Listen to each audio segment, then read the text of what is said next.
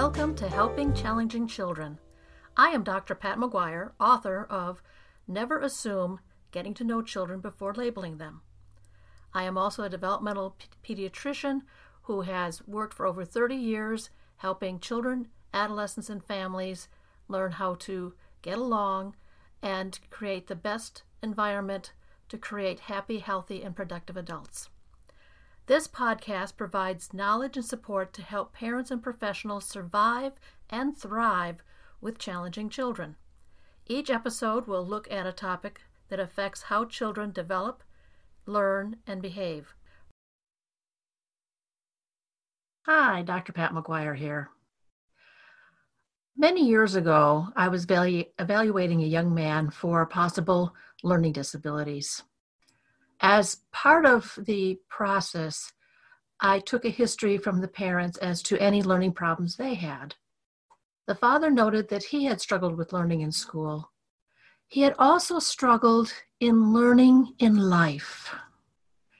He shared with me how it took him much longer, many months longer, than his colleagues to learn how to use the different tools in the manufacturing plant that he worked at.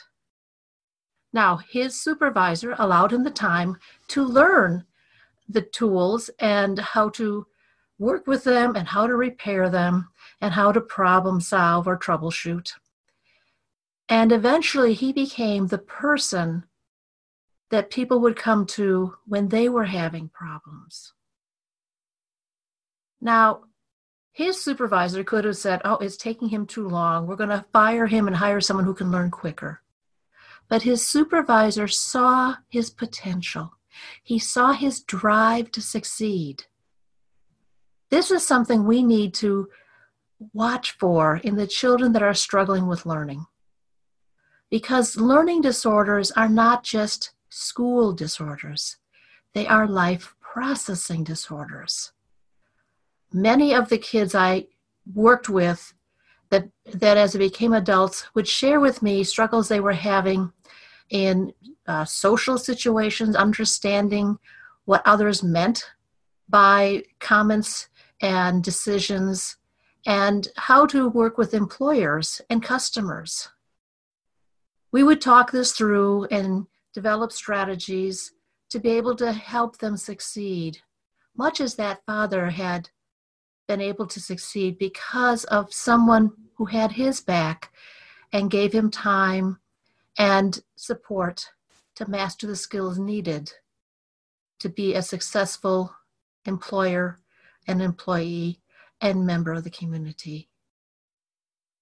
So this week, I'd like you to look at children, maybe your own children, maybe students you have, maybe children and adolescents that you're providing services for as a counselor, social worker, even a juvenile justice provider, and see where they're struggling and where help can be given.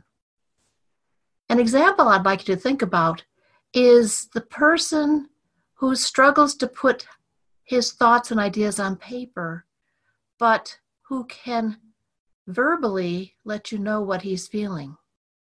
I had many kids tell me that in their heads they had great stories, but by the time it went down their arm and past their elbow into their hands, it became something extremely simplified, like "see Dick run," rather than a long chapter of information about Dick and why he was running and where he was running to and what he could do to help himself.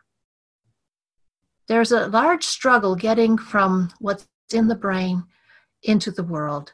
And these kids deserve our patience and our support to get there. Otherwise, they will become statistics like we have seen of individuals in the juvenile justice system, in the prison system, and in the unemployment or underemployment systems of our society. Watch these kids and see how they try to figure out answers, figure out methods of achieving what is being asked of them. Support them in this. Don't tell them they need to do it the standard way because they don't think standard. Help them succeed with their strengths. I'll talk to you next time.